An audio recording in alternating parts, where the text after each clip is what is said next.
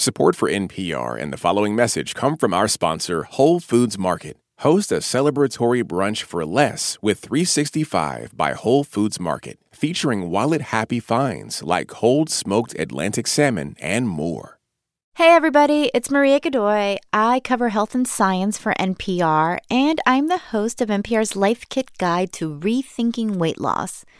As part of reporting that guide, we asked you for your weight loss stories, and a lot of you told us you had some pretty negative experiences. I'm 35 and I've been on a diet since I was a teenager. I went on my first diet when I was 19 years old because I had put on the freshman 20 in my case. One year when I was pretty unhappy, I lost a ton of weight just because I didn't have an appetite. And suddenly everyone was giving me so much love and attention and asking me what my weight loss secret was. This led to several years of me trying to keep the weight off. That was Linda Gerhardt, Kristen Lent, and Talia Cooper. They told us that even if their diet started off okay and they lost some weight, after a while, their relationships with food got a little messed up. Weight Watchers made me something of a binge eater where I'd steadfastly count my points all week long, weigh in, and then binge for the day that I weighed in. It just meant that I got more and more obsessed with food. Thus began a cycle of finding a new diet, losing weight, and eventually gaining all my weight back, usually with a few extra pounds just for fun. And all of this is unfortunately pretty common. Research suggests that around 90% of people who lose weight end up gaining it back. And it can just put you in a really maddening mindset. I found myself crying over a 0.2 pound weight gain in the bathroom. That's 0.2 pounds. That's less than a pound. And restrictive diets can also lead to serious health problems like eating disorders. So I finally decided I just couldn't do it anymore. Dieting just wasn't worth it. And right around that time, I discovered intuitive eating. Intuitive eating. It's basically a strategy for reframing your relationship with food. We heard from a lot of listeners who said intuitive eating helped turn things around for them. And so now I just eat when my body tells me it's hungry, and I don't worry so much about what it is, and I let my body be what it is. Okay, so you might be thinking, eat when my body is hungry? Really? I know, this sounds obvious. We actually come into this world born knowing how to eat. Babies, cry and they eat when they're hungry and they turn away from the breast or the bottle when we're full. But so many things can interfere with that knowledge. That's Judith Matz. She's a clinical social worker. She works with clients on intuitive eating. And she says all kinds of things can mess up our natural signals for hunger and fullness. Things like work schedules and especially restrictive diets. And so intuitive eating is about reconnecting with signals for hunger and signals for fullness and choosing from a wide variety of foods so that we're eating the foods that both support our bodies and make us feel satisfied. Now, if you're thinking of intuitive eating as a way to lose weight, that is not what it's about. But there's evidence that eating intuitively can improve self-esteem and body image and have other health benefits. And early research suggests that eating intuitively can help people who struggle with disordered eating. So in this episode of Life Kit, Judith is going to give us some tips for breaking up with your diet and becoming a more intuitive eater. That doesn't mean you're going to go on an all-potato chip diet, although Judith says that's what a lot of people imagine when they hear of intuitive eating. Oh, if I could eat whatever I want, I would only eat the high-fat, high-sugar foods. I've never met anybody when they listen to their body who only wants those kinds of foods, the pizza and cookies and cake and candy and ice cream, just like I've never met anybody who only wants veggies and salads and fruit. Our bodies really like variety, and there's room for all kinds of foods when you learn to listen and trust your body.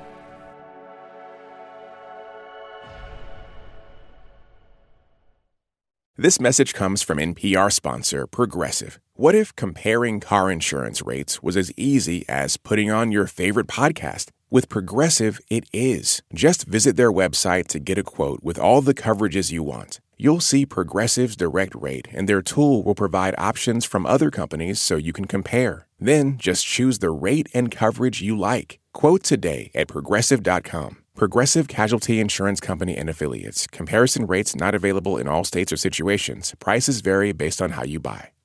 Support for NPR and the following message come from our sponsor, Whole Foods Market. Host a celebratory brunch for less with 365 by Whole Foods Market, featuring wallet-happy finds like cold smoked Atlantic salmon, mini quiches, organic everything bagels, and more. Plus, visit the floral department and jazz up your table with a beautiful bouquet of big, bright, sourced-for-good flowers. When the brunch has to be perfect and delicious, go to your local Whole Foods Market. So, intuitive eating. How do you practice this?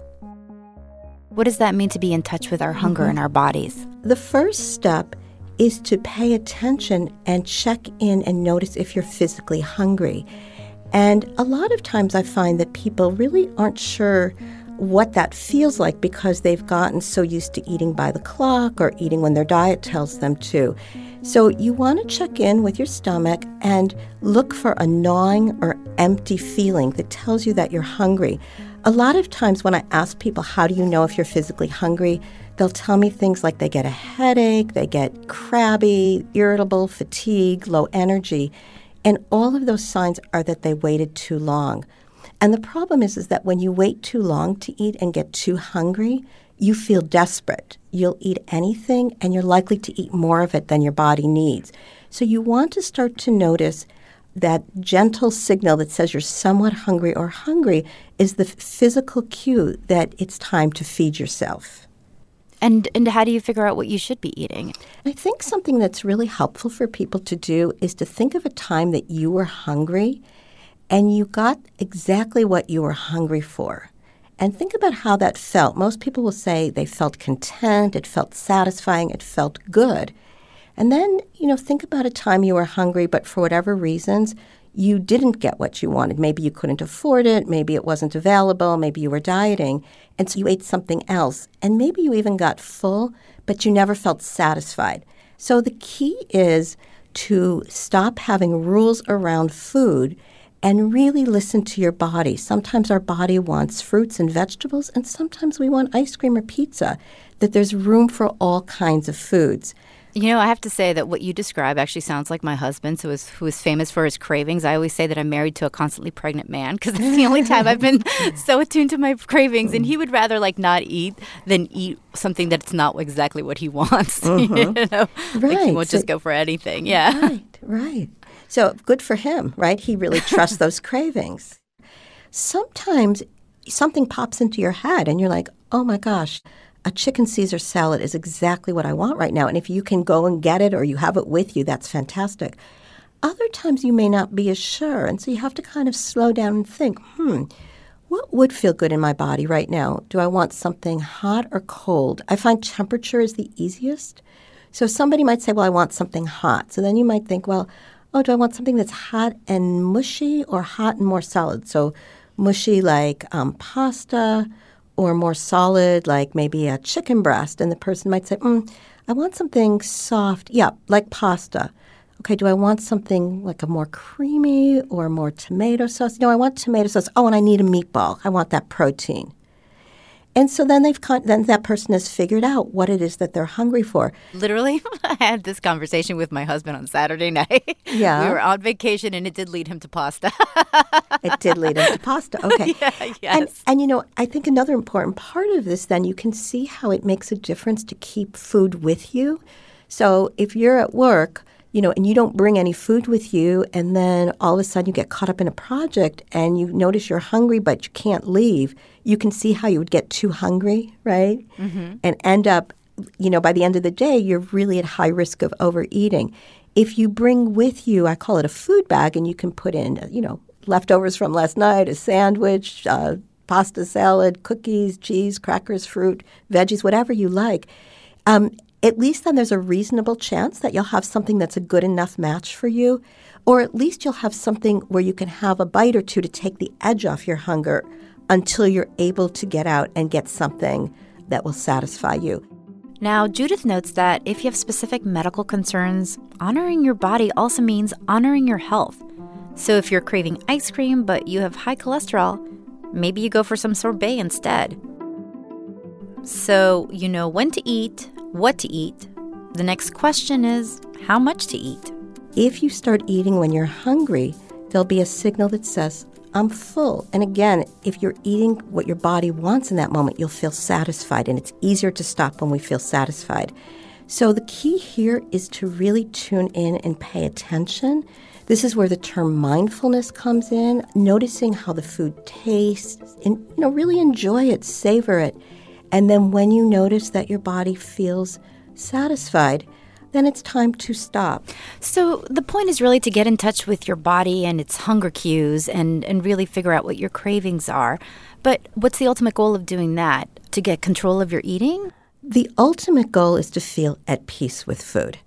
The word control, to me, is a diet word, diet mentality, because when you're dieting, you have to use control. You have to use willpower to make yourself not eat something that you want. With intuitive eating, the word I like is that you become in charge of your eating. You get to decide. There might be one day where at your staff meeting they've brought in pizza and it feels like the perfect match and you have some and you have the amount you want and you're able to stop when you're satisfied. Maybe on another day you weren't expecting that pizza and you had brought a turkey and cheese sandwich and that still sounds better to you, and so you can pass up with the pizza without feeling deprived or like you're being good or bad or any of those kinds of diet mentality words. And I also just want to clarify that weight loss is not the goal of intuitive eating. Right. That as people move on the path of intuitive eating and make peace with food, they will settle into whatever is their natural weight range. And for some people, weight loss may happen as a side effect. For other people, that's not the case. It's really about making peace. Making peace. And so it's not a good or bad thing. Right. And another way I like to say it is developing a healthy relationship with food as opposed to just eating healthy foods. One of the things I want to make sure people understand is that you don't want to change intuitive eating into the new diet where the new rule is I can only eat when I'm hungry and I have to stop the minute I'm full. Because for most people, it takes practice of relearning these signals. So you might find that when you first start eating, that there's both relief that you can eat the foods that you truly like, but that there's also some fear around it. But once you start giving yourself permission to eat the foods you like and you keep them available, people find the cravings diminish. One of the keys is to know that if I stop eating those cookies and I'm hungry for them tomorrow, I can have it again. So often what we see are people saying, I should never eat cookies. And then once they start, the thinking goes that as long as I'm eating them, I might as well eat them all now because starting tomorrow, I can never have them again. And people, the diet starts tomorrow, right? Exactly. And people might feel bad about that. What's the matter with me? I have no willpower. But it is absolutely a natural psychological and physiological reaction to deprivation. When certain foods are forbidden, they start to glitter. So you walk by, you're at a party and they have that cake that you haven't been allowing yourself, and you just start thinking about it. But if you have sweets around you all the time, they start to lose that glitter. Is it something that maybe when you're beginning you shouldn't have all those? Like if cookies are your down, like the thing that you can't stop yourself from eating, should you not keep them in the house to begin with, like all over the place? I have to say, until you've got a hold of it. I have to say it depends on each person. The key is that once you start bringing it in, trusting this process, because if you say, well, I'll bring in a box of cookies, but if I overeat them, I'll take them away again, the knowledge that they're going to go away again creates that deprivation. I see. I had one client where chips were her thing, and she just got a bunch of bags. She had some in the pantry and some in another place to store them. And in the beginning, she went through a couple bags, but by the a couple weeks later, she found that when she had a sandwich, she liked a few chips with it, and the rest were just sitting there. Now, for some people, it might take longer for that to happen. For other people, it just happens, more organically sooner. I want to also make the point that intuitive eating is flexible. It's not like a diet where you have to do it perfectly. If you make a mistake, you've blown it. With intuitive eating, you do your best to eat when you're hungry and eat something you're hungry for. Stop when you're satisfied. But let's say, you don't stop when you're satisfied and you keep going. On a diet, you might say, oh my gosh, I blew it. Well, as long as I blew it, I might as well keep going, right? And then I'll go eat more, more candy or ice cream or whatever. Or you might tomorrow, kind of as a punishment or to undo what you think of as the damage, skip eating all day. And then by night, you're kind of set up again to overeat. Somebody who's working with intuitive eating starts to learn the language of self-compassion. Oh, I ate more than I needed. I feel uncomfortable. I'm going to do my best to wait until I'm hungry again and keep working on paying attention to that signal of fullness. So you can hear the difference. It's really important to come back to making peace with food and then working on making peace with your body.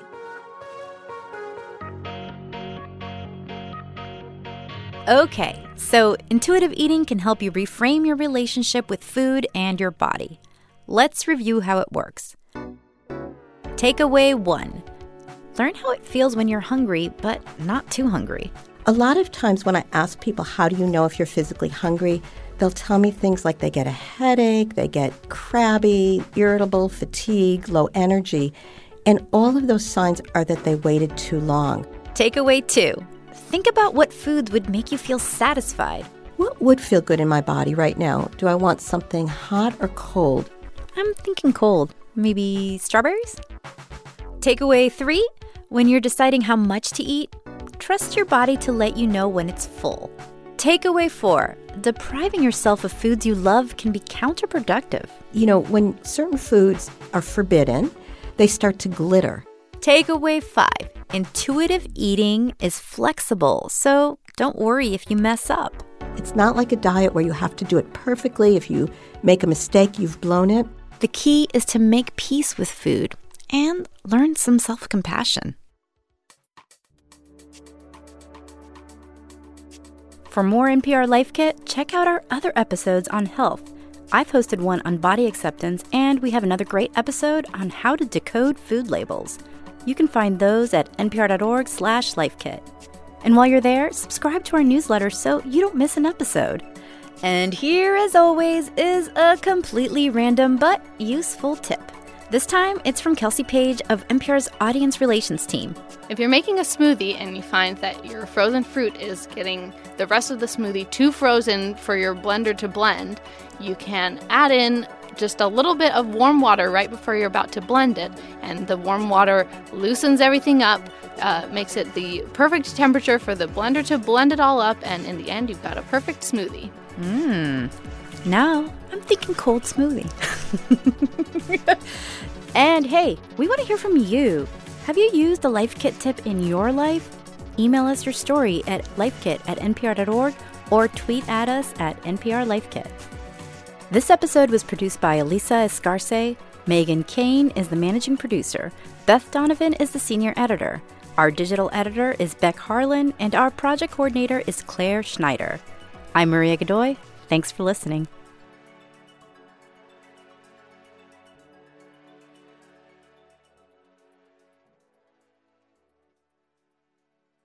Can we affect the rise and fall of the economy?